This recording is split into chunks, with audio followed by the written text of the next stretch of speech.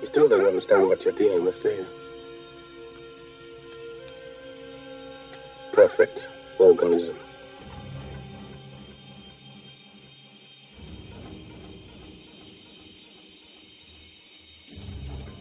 They cut the power. What do you mean they cut the power? How could they cut the power, man? They're animals. I watched it too with trackers.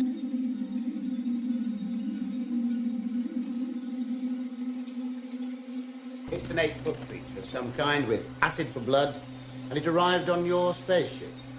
It kills on sight and is generally unpleasant.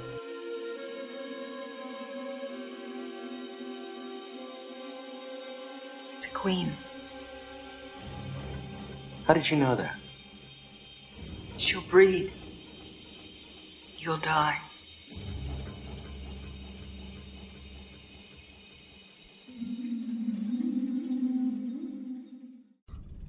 Right, what I'd like to do today, get this out of the way when we're talking about Gorman, is address a question that we raised at the end of the Lambert episode when I announced that we were going to do Gorman, and I said we're not going to pay a visit to the Colonial Marines, and you said, isn't he Colonial Marines? But is he? Because I thought I would like to get this out of the way first.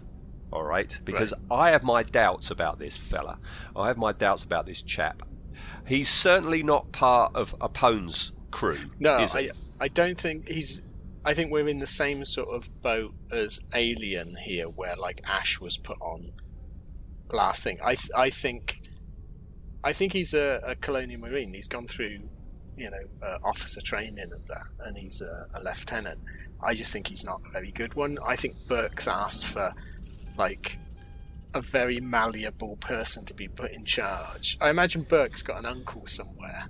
I think, yes. I've been thinking it totally along the same lines as you, that this is the company at work. Yes. 100%. They want a malleable person. They want someone a bit wet behind the ears that's not going to question anything that Burke's going to say once they're underway. Yeah, because everyone, all the Marines and presumably Gorman as well, I don't think he's in on this. I think he's 100% honest.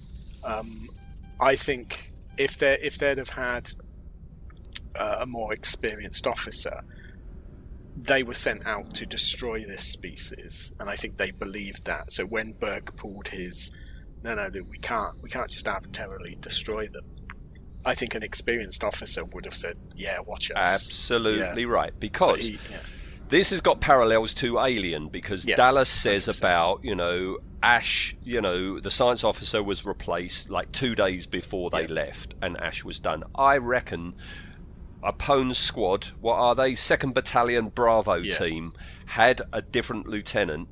He was bumped off, got rid of, they put something in his food to give him the squits, something, they did something. Oh, we've got this guy, Gorman, you're up. And I think that's an interesting story that I would like to see, is like they did with Newt's Tale, the comic strip where it was looking at a colony beforehand. It was quite interesting. I'd like to see when they might have really done it. The Colonial Marines. So what was this squad normally like? Because they're not a great squad, are they? They strike me as being like made up of the worst of the worst, apart from we've said it's like Dirty Dozen, basically. These are sort of the people no one else wanted. Or Kelly's Heroes. That's another good analogy. I could see Oddball in this. Yes. Woof, woof, woof, woof. That would have been brilliant, actually. Oddball just turning up. There's not many positive vibes for him in Aliens, though, is there? Really? A couple of Shermans can give you an edge in a battle. Plenty of negative waves in Aliens. Have him in charge instead of Gorman. So I'd like to know what this squad normally did, and how did they get on with their last officer? Because they've got no respect whatsoever for Gorman right from the beginning. No, and he hasn't been with them long because I don't think he's been with them at all. Well, he doesn't know the difference between Hicks and Hudson. No, that gives you a clue. He doesn't really know them.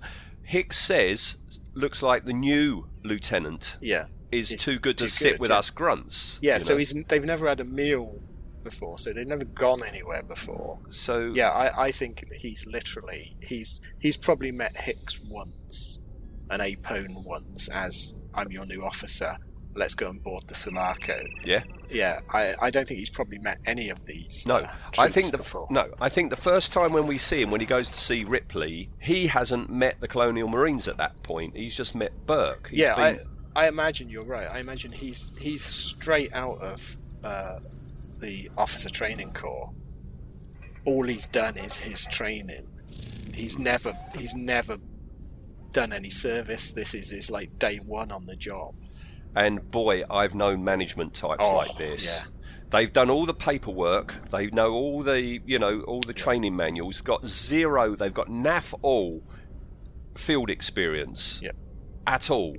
They'll quote you all the regulations, and I think you'll find in the book it says ... but no practical experience whatsoever. No. This is Gorman, isn't it? Yeah, this is Gorman. And weirdly, I've just sort of got back from holiday, and one of my holiday readings was the Operation Pedestal, which was relieving Malta during World War II, and this is very much the same thing. So the Navy worked on this sort of system where the next ship that was available got filled up by the next people available. Didn't matter whether they were any good at the job, whether they had any experience, or it was a bum on a seat, and there was no sort of I don't want that guy, I want this guy.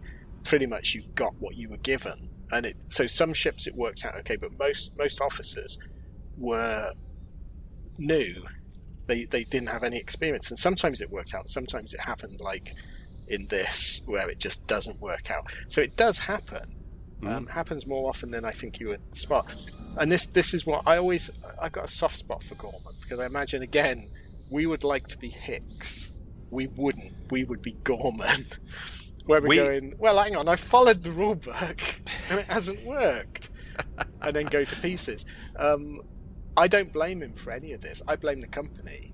I blame the Colonial Marine Corps for allowing this to happen. But I think it was by design.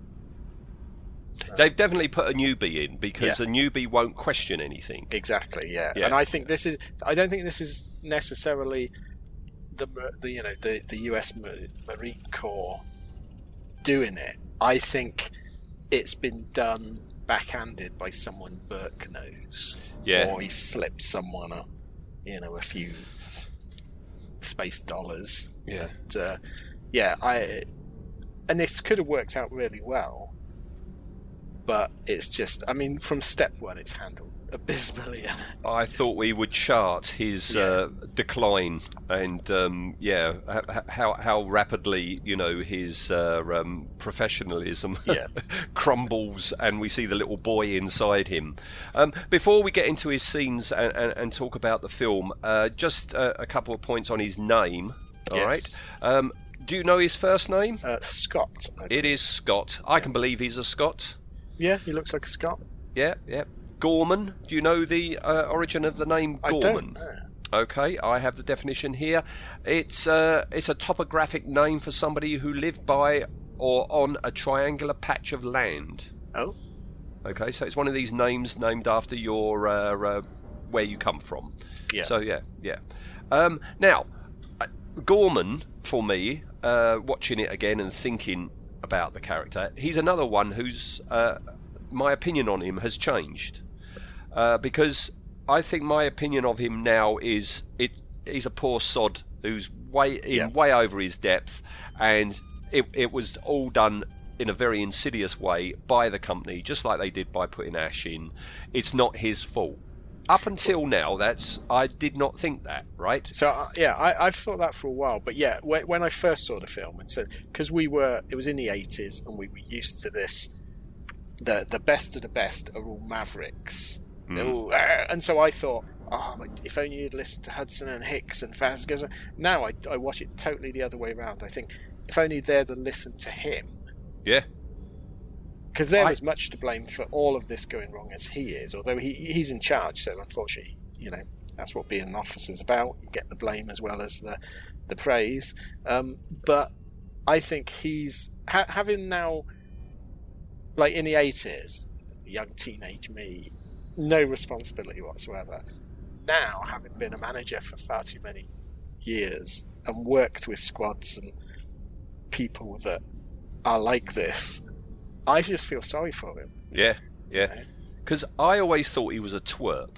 I thought he was just a complete twerp, and I've always. I don't think that at all. No, I don't think it at all now, but I did. And I've always thought, Gorman, the name Gorman, he's a bit gormless. Is he called Gorman because he's Could gormless? well be, yeah. I don't know how prevalent in America the I don't think so gormless because is. I looked into it. It's British slang, isn't it? It's British Yes. slang for somebody who's rather stupid.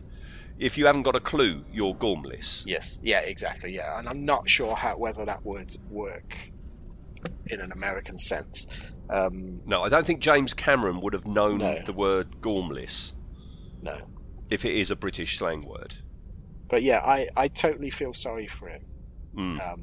And I really like him as a character.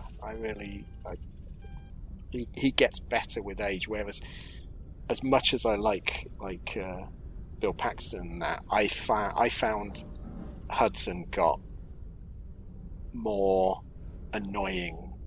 He went from I thought he was the coolest guy ever. Now I think it's like, just shut up and get on with it. The whole film could have been so much more different, couldn't it? Yes. If each character acted a different way. Like I say, I think we mentioned before that this is very, very, very much an American idea of top-notch soldiering, and it's bollocks. They're all rubbish. They'd all be killed within minutes, as the Vietnam War showed. You use conscripts, you don't train them very well. They tend to die and get their comrades killed as well. And this squad is other than Hicks, who seems competent, and I think we said Frost was probably competent, and Spunkmeyer and Ferro, competent pilots.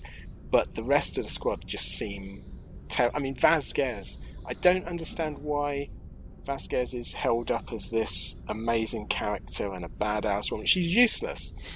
She personally gets people killed. She doesn't obey orders. She has no temper control. She should have been drummed out of the military ages ago. Which again makes me think this is a Jankers squad, isn't it? It's people that you can't just keep throwing them in the glass house. So I'll just set their cannon fodder, send them off somewhere. It's interesting to think where in this film we never really see it from Gorman. We know he gets a bit miffed when Hudson gives him a bit of lip, but you never see a point where Gorman's like, "Oh crap, these people aren't up to the requirements that we're going to need." I'd like to see a scene of Gorman going through the personnel files. When, like, you see that in films where they're getting the hot crack team together and they're going through this guy, his strengths are this. I'd like to see that with Gorman, with just his head sinking into his hands, going, "Oh God, he's another idiot." Well, let's chart his downfall. Yes, let's see, just see where the enthusiasm goes away from old Scotty. So first time we see him, he's walking down that scuzzy corridor, isn't he, on Gateway Station? Got his best uniform on, his snazzy hat. Alan Dean Foster in the book says something about him being a young officer, younger than Burke, in his severe black uniform. This isn't a severe black uniform. Hat on, all at attention. This is the only time we see him in his. I think this is the second day after he's left officer training corps, or Burke's taken him out of being a cadet. You know what I mean? He's like, instant promotion to lieutenant? Yeah, sort of. Yeah, we need someone to volunteer, and he's done it. I don't think he's been in the real world very long at this point. Well, it says in my research that he was deemed to show, in quotes, exceptional potential while training at the USCM Academy. But that could all be a lie by the company. Yeah. They've altered that to go, who's got exceptional potential in your latest group of trainees? Oh, Gorman, sir. All right, we're going to have him. He's got exceptional potential. Let's get him out. Field test. He's off, Yeah. Or it's the other way around, where they've gone, we need someone from your class who's expendable. Well, we've got... Who have you got? Yeah, we've got Gorman. He's currently assigned to the canteen. We'll have him. We know he's done one combat drop before. Yes. He says so, hasn't he? Yes. But that could have been a training one where he's got a minder with him or something. Yeah, yeah. We don't know what that involved. No. And what's really weird as well is later on in the film, after he wakes up from his injury, he basically becomes one of the grunts, doesn't he? Yeah. He totally. So I don't know.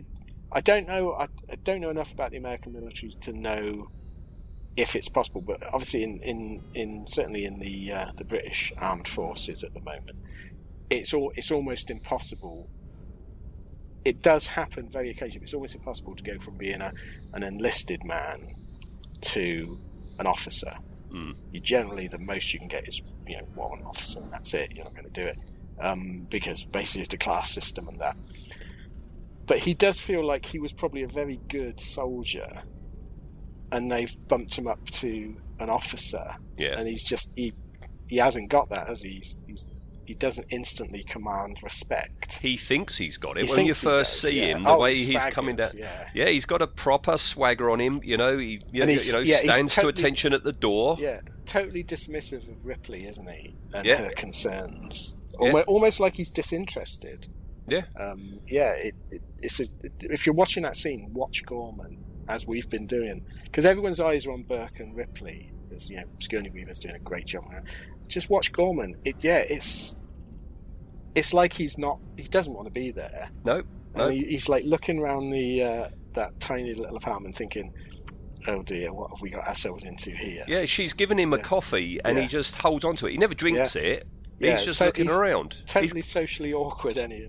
He's quite condescending to her. He says, you're not going to be going in with the troops. These are real tough hombres, they're trained for anything, blah, blah. Because he believes it all, Why is he talking to this civvy, Exactly. Why is she questioning me? Yeah, Because, Okay. I mean, when we get to the Ripley, we'll have to, because in this she's a lieutenant as well, isn't she? Yes. But she wasn't in Alien, so God knows when that happened.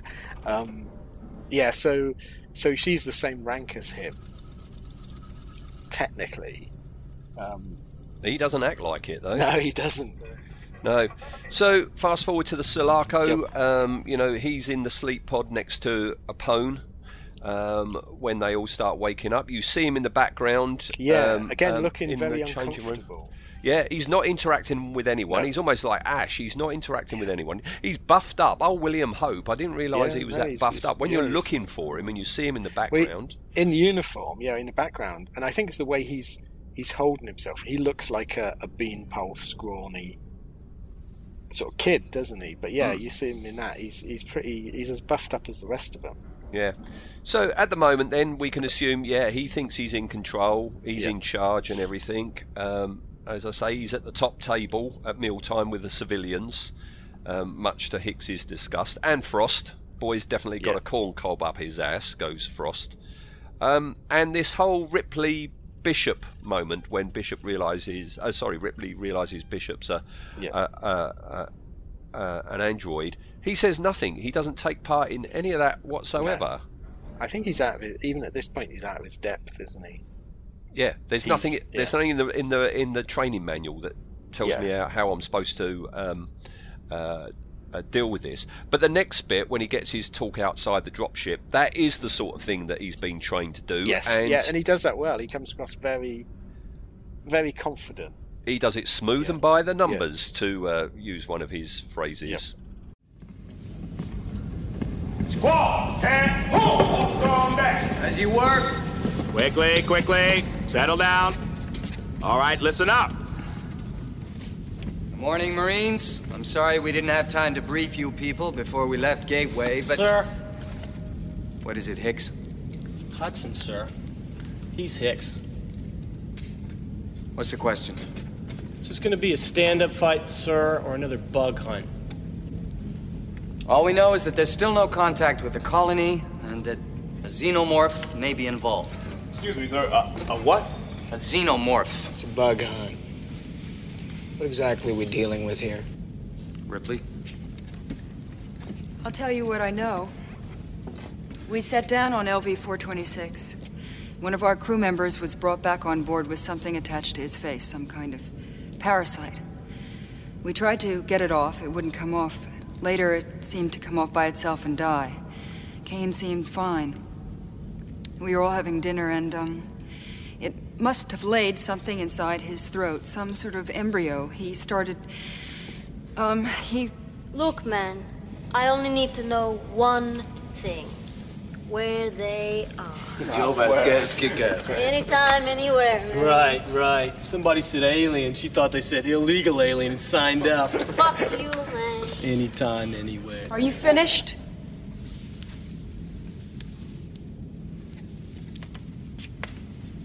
I hope you're right. I really do. Yeah, okay, right. Thank you, Ripley. We also have Ripley's report on disk. I suggest you study it. Because just one of those things managed to wipe out my entire crew in less than 24 hours. And if the colonists have found that ship, then there's no telling how many of them have been exposed. Do you understand? Anyway, we have it on disk, so you better look at it. Any questions? What is it, Private? How do I get out of this chicken shit outfit? You secure that shit, Hudson.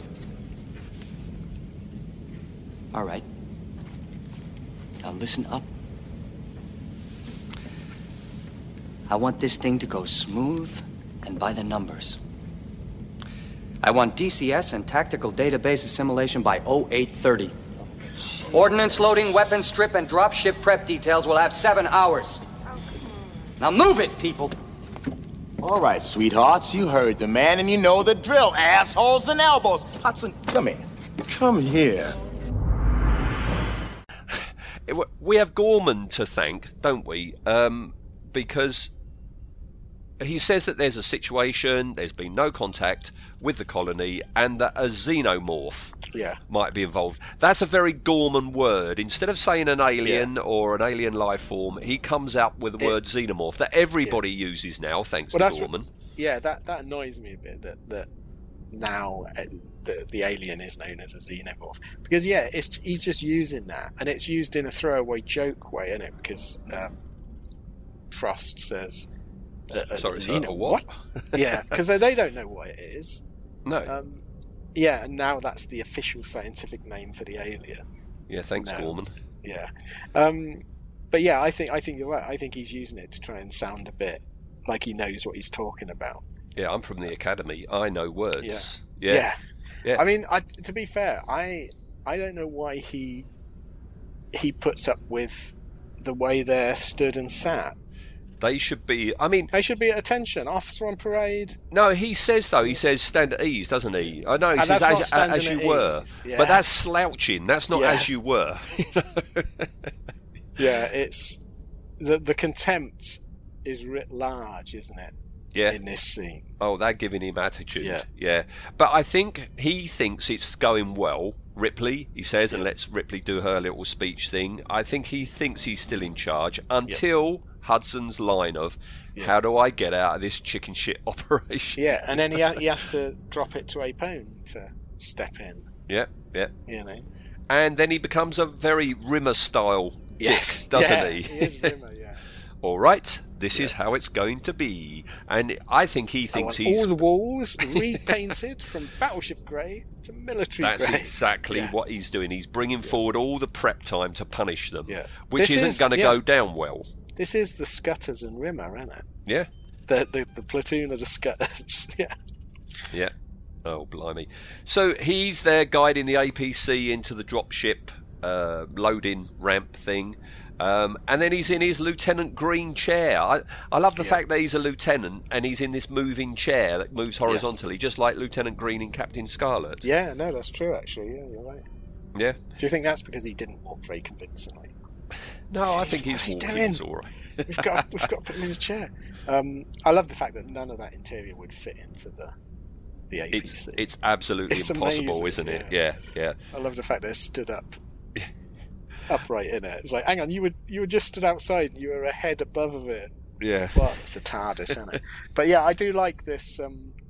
I mean, I love the uniforms in this because these are all Vietnam era uniforms, which is what it's like. So I think it was the pinnacle of the American uniform design, and I love Gorman's look in this, and I like the fact that I really like that sort of short jacket he's got on when he goes onto the APC and on to Hadley's Hope. I like his cap as well. Yeah, I got one of the Vietnam caps. You just can't get those proper caps anymore. I got one up in the attic for my Vietnam uniform.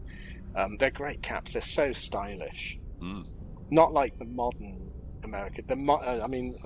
Apologies to any American military that's listening. The caps you've got now are shite. They're horrible. Bring them back. They're like Casey Jones hats. If you're driving a railway train, they look fine, but no. Bring back the Vietnam era uniforms. Yeah. We've got the classic moment when Ripley asks him how many combat drops he's had, because she can tell he's cacking himself. I mean, you know, he thinks he's in charge, but Ripley's a better person in charge than he is, and she's the only one that picks up that he's looking nervous and asks, and she almost looks around first as if one of them should do this. Why is she having to sort of police this unit already? I think she's already realising Burke set this up. Yeah. Either through incompetence or planning. Because, she sees he's looking nervous and she says, how many drops is it for you, Lieutenant? And what is it? It's like 38. Simulated. How many combat drops goes Vasquez?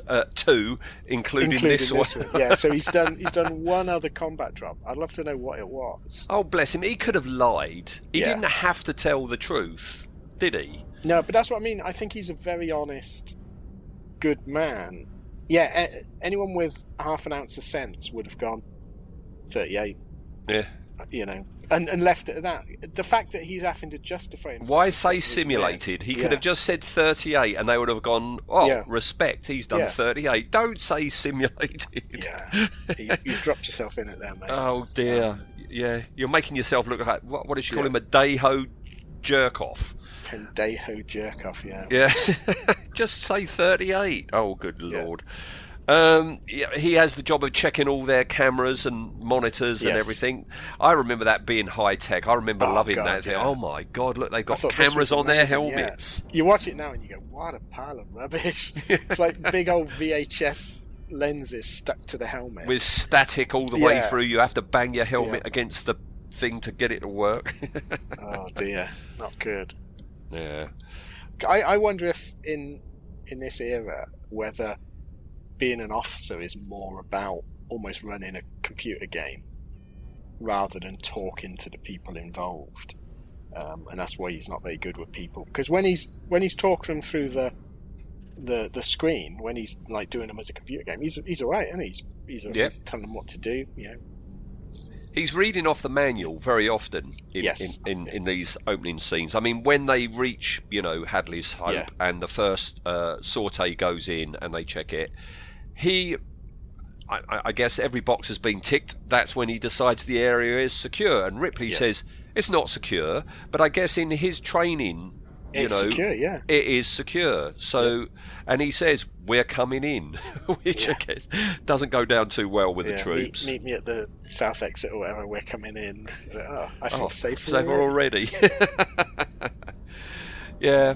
And so, at this point, even though we know the Marines don't like him, they know he's in charge. I mean, Drake goes up to him and is quite respectful to him. He says, nobody, sir. And he is quite respectful, Drake, to Gorman, isn't he? Yeah. Which is how it should be. I think the only one that's from point one is openly antagonistic in that is Vasquez. Because even Hudson is calling him Sir. Yeah. Yeah. Although weirdly, Hudson at one point calls Apone Sir. It's like, don't be calling the Sergeant Sir. Right. Dear. Again, watching it for podcasting, you're looking at a particular person. I've never really noticed the decline in Gorman. that if you're looking for it, you can see that the stress is building. And when they've discovered the facehuggers in the tubes, he is distinctly sweaty. Well, and William Hope is playing it bug-eyed. Yeah, I think it's hit home that perhaps what Ripley was saying is the truth. I don't think he believes Ripley. I don't know whether he thinks she's outright lying or whether she's just this poor civilian, a 7-foot-tall alien. I bet it was not that. I don't think he believes it. I think it's once he sees those facehuggers, he's now thinking back to the wonderfully already anachronistic discs that Ripley's recorded her. But also he was standing right next to her when Ripley says this thing attached itself to Kane's face. I think he thinks that when they get to there, it will be a down transmitter, and if there is a xenomorph, it will be like the Beach Ball alien in Dark Star. No big deal, But to actually arrive, see the destruction of the colony, and then, to make it even worse, to find in stasis tubes live facehuggers. I think I've never noticed the stress levels have gone up in Gorman, and I'm guessing James Cameron had a talk with William Hope and said, look, we're going to spray you with some fake sweat, play it bug-eyed, you are starting to lose it, you are realising you're in way over your depth here. And it's just come home. It's a great performance. Or it's not a performance, and it was actually James Cameron was putting him on edge. Working with James Cameron? Oh God, no, it's all true what people said about him. But it's almost from this point. Because when the next sort of bit when they're talking about, I don't know, because they find Newton out, but a little bit later on that when he says about the personal data transmitters, he's visibly annoyed with them all now, isn't he? He's like he's on edge. And he's absolutely useless with Newt when they find Newt.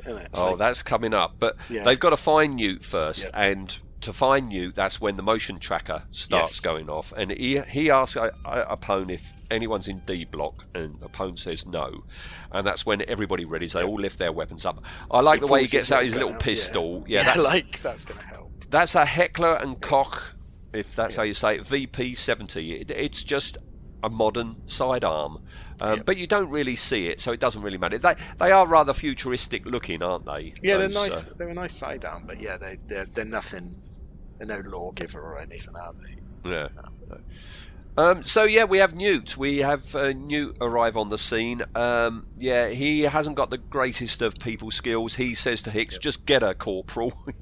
Well, we've glossed over one bit as well, where again, I don't know if it shows his nervousness or his clumsiness or his gormlessness, is when they're going through medical, he's the one that knocks the the cylinder off the table and scares everyone when they're looking for Newt. Yes, and he's like, just looks shameful.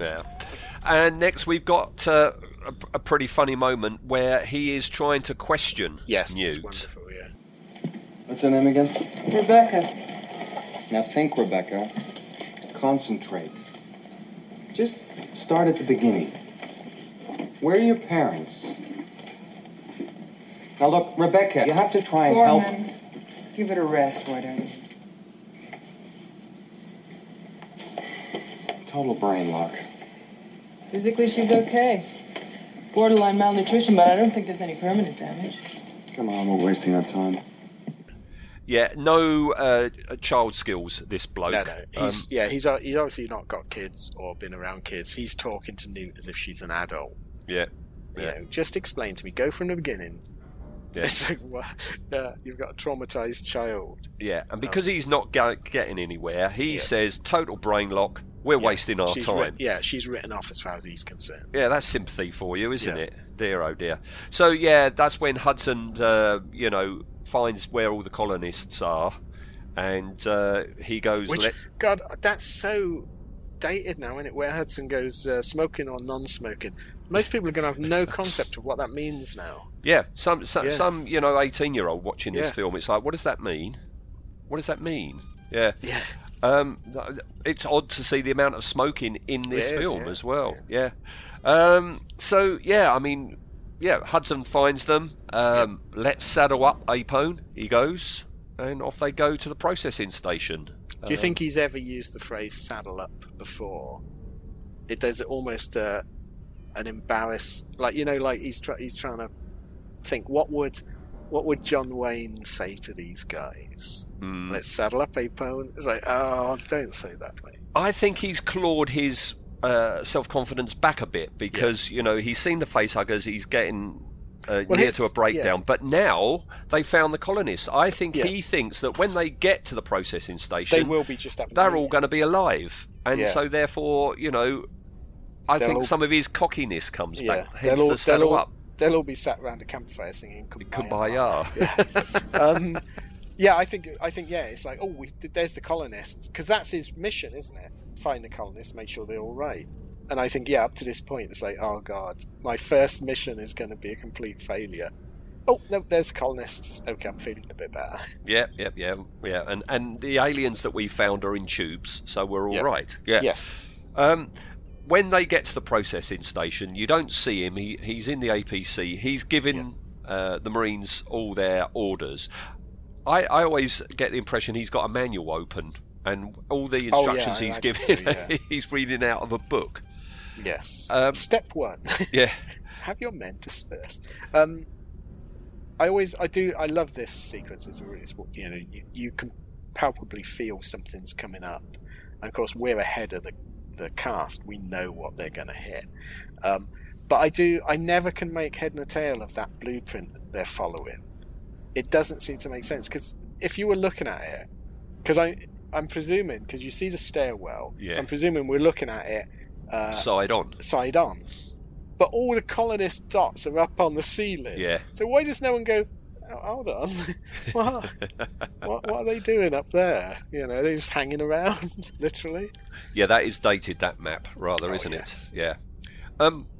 We have a moment now where Gorman is pivotal, and I guess he's closed his manual because they have discovered all these alien growths everywhere, secreted resin, as Dietrich says, and he tells them to go inside. Yeah.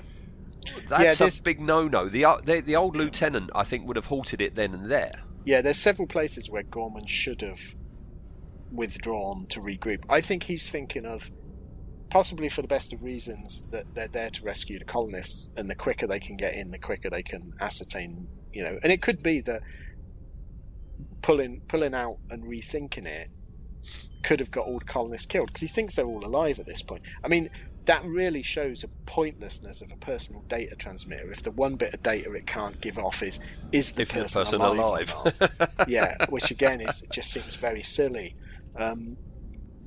But yeah, I think anyone worth their salt would have said, I don't know what's going on, let's pull back. Send one person in.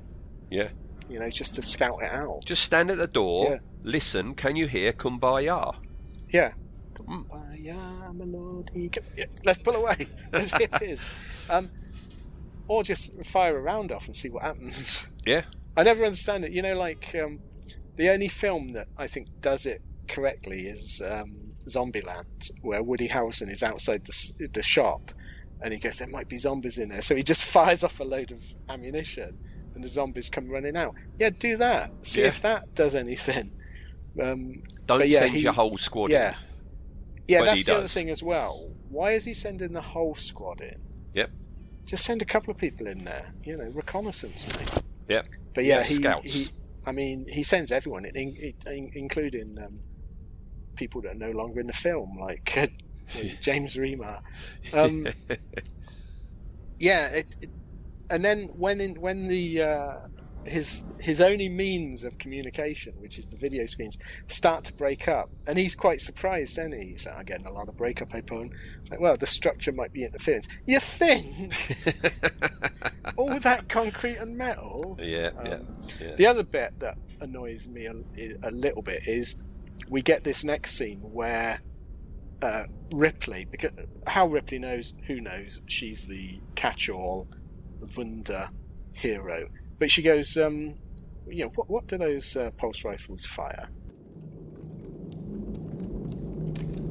want a straight V deployment. Second team on left flank. Advance on axial 664. Tracker online. Set the V gain to filter RF ambient. Hudson, tracker online. Left and right, little buddy. 40 meters in, bearing 221. There should be a stairwell. Check, got it.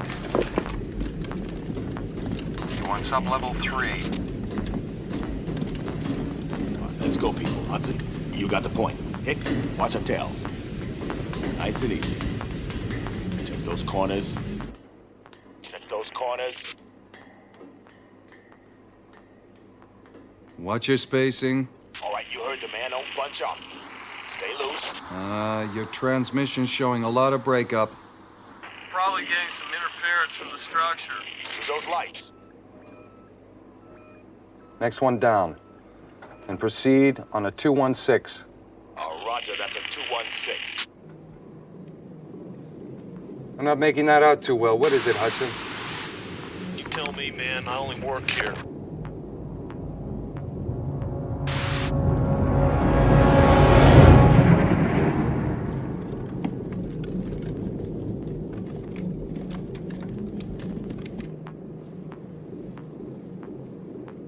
What is that?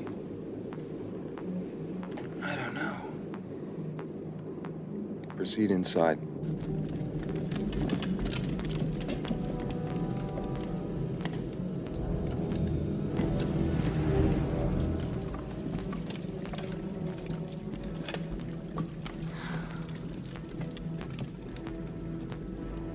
Watch your fire and check your targets.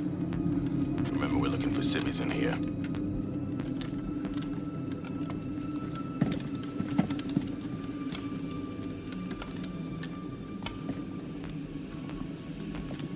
Easy. Tighten it up, Frost. We're getting a little thin. Nice and easy. Looks like some sort of secreted resin. Yeah. But secreted from what? Nobody touch nothing. Busy little creatures, huh? Hot as hell in here. Yeah, man, but it's a dry heat. Knock it off, Hudson.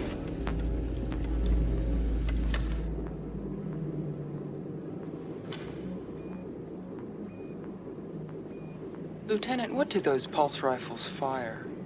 10mm explosive tip caseless. Standard light armor piercing round. Why? Well, look where your team is. They're right under the primary heat exchangers. So? So, if they fire their weapons in there, won't they rupture the cooling system? Oh. Yeah, she's absolutely right. So? So what? Look, this whole station is basically a big fusion reactor. Right? So, you're talking about a thermonuclear explosion and adios muchachos. Oh, great. Wonderful. Shit. Look. Hey, Pawn. Look. We can't have any firing in there. I want you to collect magazines from everybody. Is he fucking crazy? Hey, what the hell are we supposed to use, man? Harsh language? Flame units only. I want rifles slung. Sir, Just do it, Sergeant. And no grenades. And works out that if they fire it off, they could rupture the coolant tank. There's a big question there as to the intelligence of the aliens. Why have they just gone there for the warmth, or have they realised this? But the scene is played as if to say, look at Gorman, the idiot. No one else picks it up. Burke should have picked that up. Yeah. It's his atmosphere processing plant. Yes. But they're making out as if Gorman should have known this. How? Yeah. He doesn't know. Yeah. The first thing that she says, he's like, so?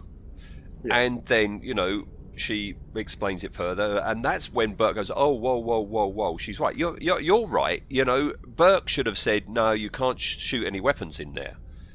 But when the penny does drop, he's brilliant because his head whips round, and he's great, wonderful, and he's all sweaty. Shit. At that point, hand in head. He should have pulled him out, because that's a point where you've got to rethink your strategy if you can't use your main armament. the least you want to do is bring everyone out and give everyone a flamethrower, rather than like the 2 or 3 that you've got there. So yeah, I think that's purely on Gorman, that he should at that point have pulled everyone out. Yeah.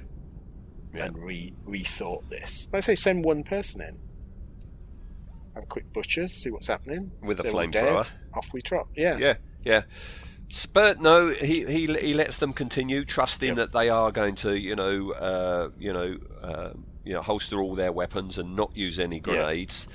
I think it's amazing. At this point, we are 1 hour and 13 minutes into the film before we actually see a full-grown alien, and it doesn't feel like it, because this film, we are so engaged by the characters. Yes, it matters not a jot that we haven't seen any proper alien action yet. Is this further in than the first time we see the alien when it gets Brett in the first film, but time-wise? We would have had the facehugger scene. Yeah. Oh, I'll tell you what, that would be interesting. Yeah. That would be interesting if it matches up. Yeah. How far into the film do we see the facehugger move? How far? Yeah. Till it moves in the tubes. I'll have to have a look. Yeah. So yeah, the aliens, they're coming out the goddamn walls. But this is. I don't think you can't really blame Gorman on this, because they find the colonist. Luckily, the one that Dietrich lifts the head of, it just happens to be the one that's just waiting to be to be popped. And then Apone sets everything alight, and then goes, "Let's go to infrared." Yeah. You've not really understood this. Again, how infrared works. At that point, Gorman should have pulled his men back. Yeah. But he doesn't, and they start opening fire. But that's again. So he's done the correct thing. He said, "Don't shoot." Yeah. This is purely on Vasquez again. Let's rock. Yeah. She is totally responsible for everything that happens past this point. Yep. All the deaths are on her now. Yes. I remember I was so disappointed because I read the novelization before seeing the film, and I remember the smart guns, and I thought, these are going to be amazing. And they're not. They're just a Spandau. They're not smart at all. They're just absolutely shooting the shit out of everything.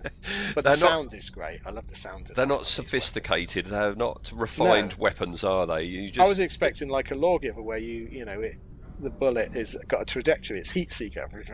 No, just a machine gun. Machine gun on a steady cam. That's exactly what it is. Yeah. But he does try talking to a pony. He tries reading from the manual. I want you to lay down a suppressing file and fall back, blah, blah, blah, blah, blah, doesn't he? Yeah. But then Apone's gone, and I think that's the point. That's the breaking point for Gorman. Once Apone's gone, he freezes up and falls apart. Absolutely, that's the moment. He's totally like it, because he's going, I told him to fall back. I told him to fall back. So from his point of view, he's given the order. He's got no recourse then afterwards as to they've not followed it. Why haven't they followed it? Follow the order. He's in almost a logic loop at that point. And it's like, I've given the order, they haven't followed it. I've been trained for this. Yeah, there's nothing in the manual to tell me what to do now, because he's always had Apone there, hasn't he? Yeah. But Apone's gone now. Yeah, Apone's gone. Everyone else seems to just be. I mean, the entire squad has gone to pieces. They've got. I mean, they're a useless squad, aren't they? They're rubbish. But why hasn't he kept someone on the APC to drive it? Yeah. Why have sent all your people off? It's very low in the mix, but Hicks says, Frost, you're driving. It was Frost who drove the APC to the processing station, but he's gone. Do you know what would have been really handy on one of these sort of squads for these sort of situations, where you had, I don't know, some sort of disposable artificial person that you could send into these situations to scout them out? That the aliens wouldn't consider a threat. Yeah, exactly. And, sorry, if he did get destroyed, there's a much better chance of putting him back together. Yeah. But no, he leaves Bishop back. It's like, send the android in first. Yeah. These people never seen Blade Runner.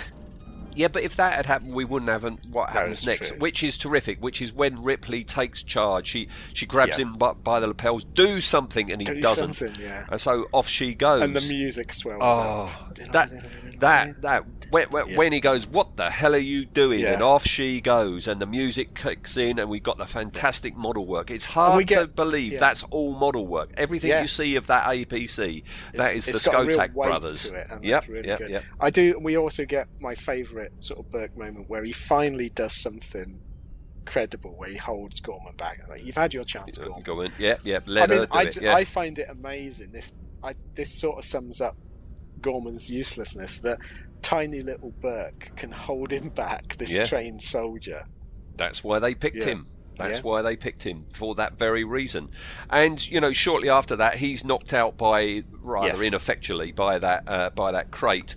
And I think that's a good move, because if Gorman was still on the scene through a lot of the scenes coming up, it wouldn't have been the same if he was there arguing it or trying to tell them to do something. It wouldn't be the same. You could have had a different feel to the film, where Gorman's there and there's almost Hicks and have to mutiny because Gorman's following Burke's orders. But I think it's very sensible to get him out of the way. I wish they'd have kept with the original idea in the novelisation of having him stung with an alien tail, and that paralyses you. Because that, my sort of query on all of the alien stuff is the alien wants to use your body to breed with, so it would have something that disabled you, so it could get you to the point where you could be cocooned.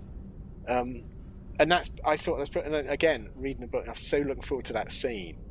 Oh, it's not in there. He just has some very small boxes, hand luggage fall on top of him. He'd be useless in a plane, wouldn't he? All right, so we got to fast forward quite a way to when he disappears for a very long bit. Next time we see him, he's coming out of the medical bay looking very sheepish, and tries to apologise to Ripley, but she shuts him down. And then we got to fast forward again to him helping Hicks get the facehugger off of Ripley. And again, from this point on, he's a credible squaddy. He like you say, he helps in the rescue of Newt and Ripley. He's straight in, he's brave, and he does really well on it. And when he's guarding Burke, he's doing well on it. So I think, I think as a squaddy, or even as a corporal, possibly not a sergeant, I think he would have been great. He's just in over his head. And that's why I think, and again, I've never looked for him in the frame, but when, we have the trial of Burke, when they're deciding, when Ripley is saying what Burke's been up to and everything, he takes a total backseat. He's in the background. He's just pacing up and down, looking rather shocked.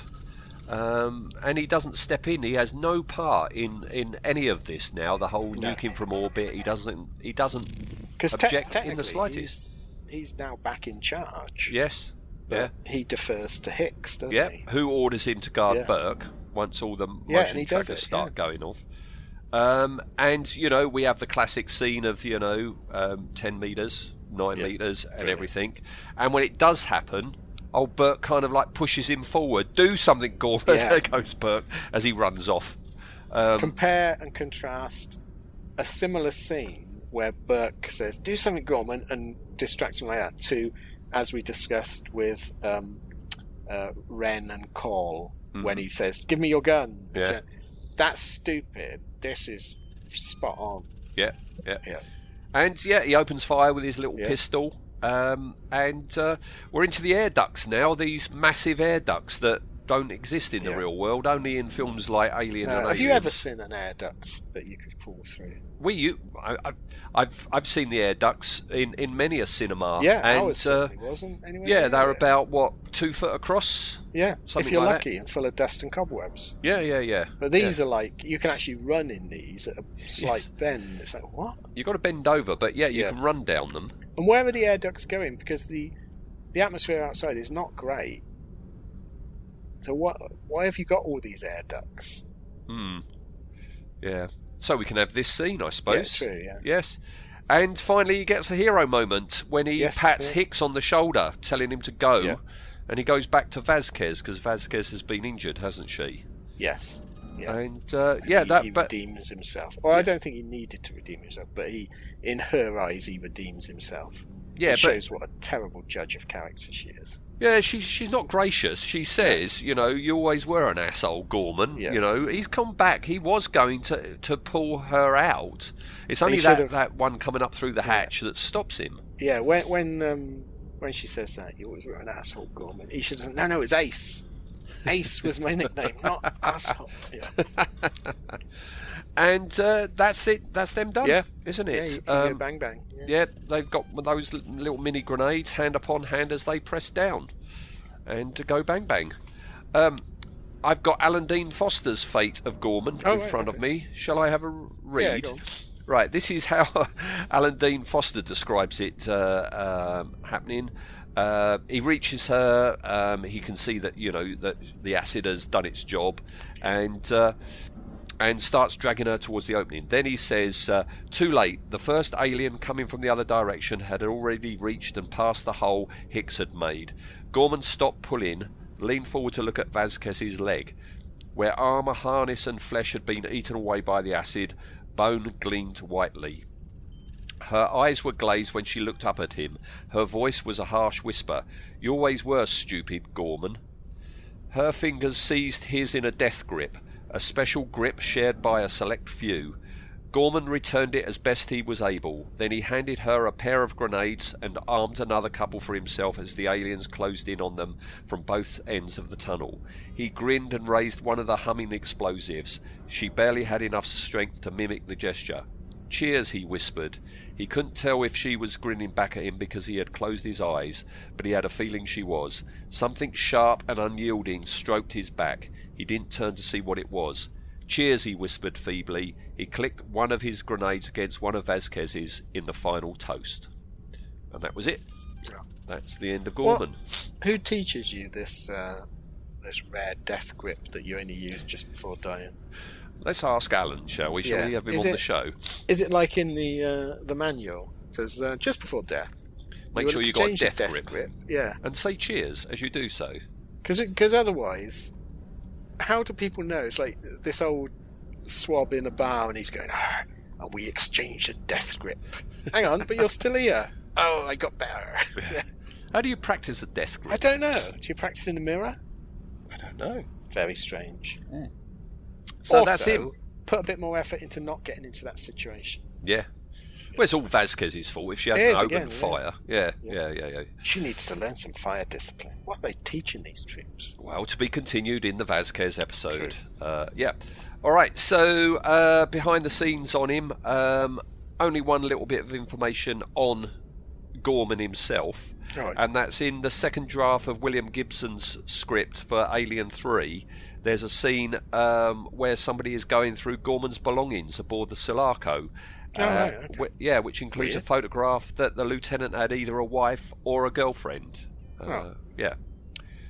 Why is someone going through his stuff? He's dead. I'll go through it. I'm trying to find out what's going on. I don't know. So William Hope played Scotty, born in Montreal, but joined the National Youth Theatre in London after high school, and performed for 3 seasons with them. And during that time, he began training at RADA.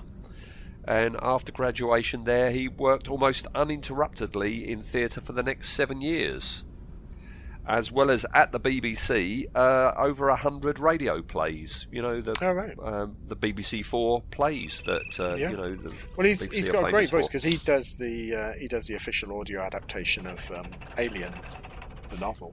He does. He's done an awful lot of audio books. He's done an awful lot of video games. He's done voices in Aliens vs Predator and Alien Isolation, and all the Aliens vs Predator games, I think. Looking down there, I tell you what, he is very prolific in doing is he's done a ton of voices of Thomas and Friends. The Thomas the Tank Engine. Who does he play? I don't know, but loads. I think anybody with an American accent is William Hope. All down his IMDb, it's Thomas and Friends. Get in there. Yeah, yeah. Because he spent a lot of his career based in London. Yes. So, and It's he was surprising, isn't it? Because we think of it as an American film and so American.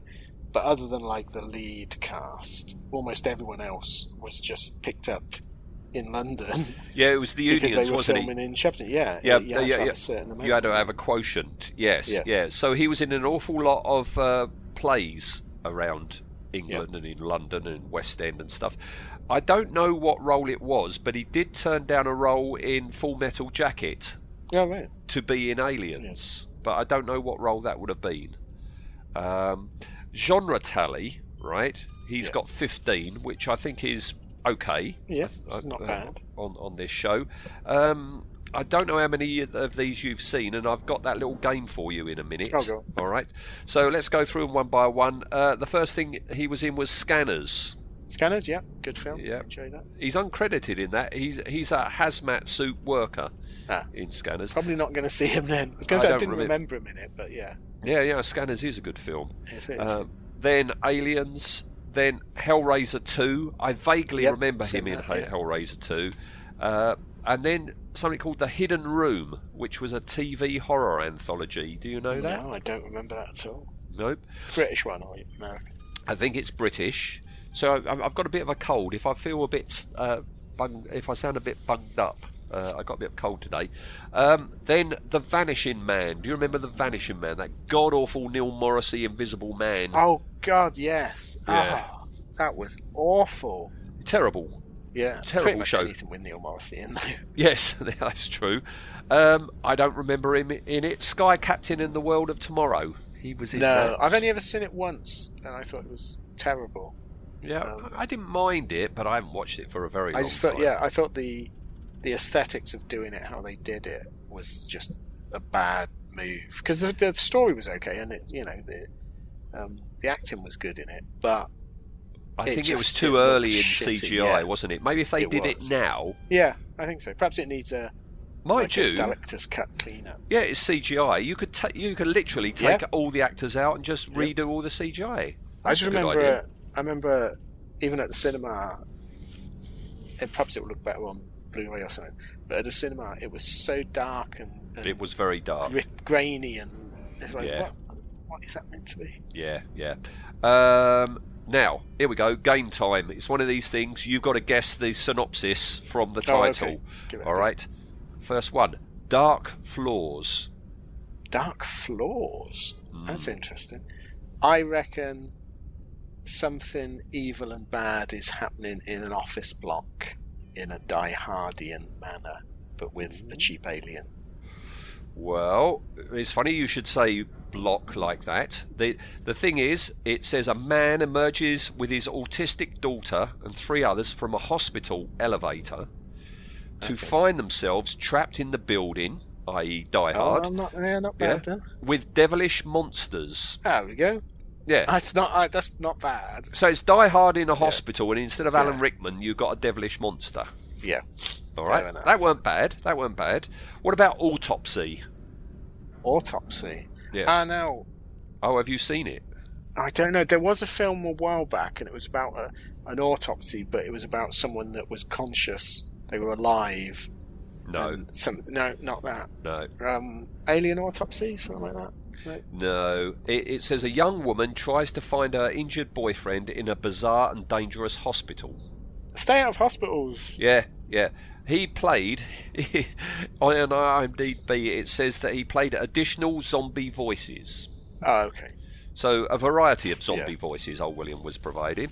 What about Cold Fusion? What does that say to you? Cold Fusion. I reckon it's going to be a cheap-ass futuristic thriller where a team of terrorists are trying to steal some scientific MacGuffin to do with fusion. Absolutely wrong. No, sorry.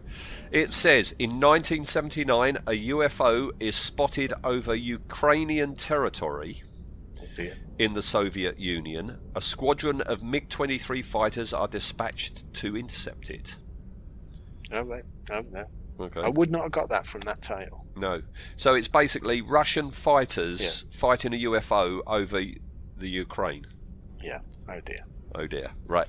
I didn't spot him in it. I haven't watched it for a while, but the first Captain America film, he's a SHIELD lieutenant in that. Well, I haven't watched the first one for a very, very long time. Yeah, I really enjoyed the first Avengers. Yeah. The Johnny Depp Dark Shadows. He played the sheriff in that. Oh yeah. I quite like that film. It absolutely panned, but I quite enjoyed it. I thought it was quite funny. Yeah. Spiders 3D. Do you know what Spiders 3D is? I have a feeling I came close to buying that. Right. I think it's probably a giant spider film, but there was one. It might have been called Big Ass Spider, the one I'm thinking. It is a giant spider film, so it could be that. It says after a Soviet space station crashes into a New York City subway tunnel, a species of venomous spiders is discovered, and soon they mutate to gigantic proportions and wreak havoc on the city. Well, that sounds very generic, doesn't it? CG spiders. Yes. What annoys me is certain genres of film CG has ruined. Which it should have improved it, but it's ruined it. So any big bug film now is worthless. Yeah. It's just going to be cheap CG. Any shark film, anything with shark in the title, is worthless. Whereas before, they were the films I enjoyed. I'd love a big old rubber shark, and I love a big old rubber spider. Tarantula. Yeah. But CG, I've no interest in watching these films when it's CG stuff. No. Like Eight-Legged Freaks, I was so looking forward to that. And I just sat through it going, CG, just bloody build something. Okay, and then we've got a 16-minute short from Billy Boyd called The Alpha Invention. No, never heard of that. That's Hobbit Billy Boyd. That's it. That's the fella. Yeah. Then Thunderbirds Are Go, the the new animated version. Oh, I thought you meant the film one because Bill Paxton was in that, wasn't he? No. This is Never the cartoon one. No interest in it. No. Have you seen it? No. I don't want to go near it. No. And the latest Texas Chainsaw Massacre. He played a sheriff again. The very new one. Yeah, the very new one. Oh, I've not seen that. That's on Netflix. It's one of those I planned to watch and then it got absolutely panned. Well, have a watch and see if you can spot Gorman. He's the sheriff in that.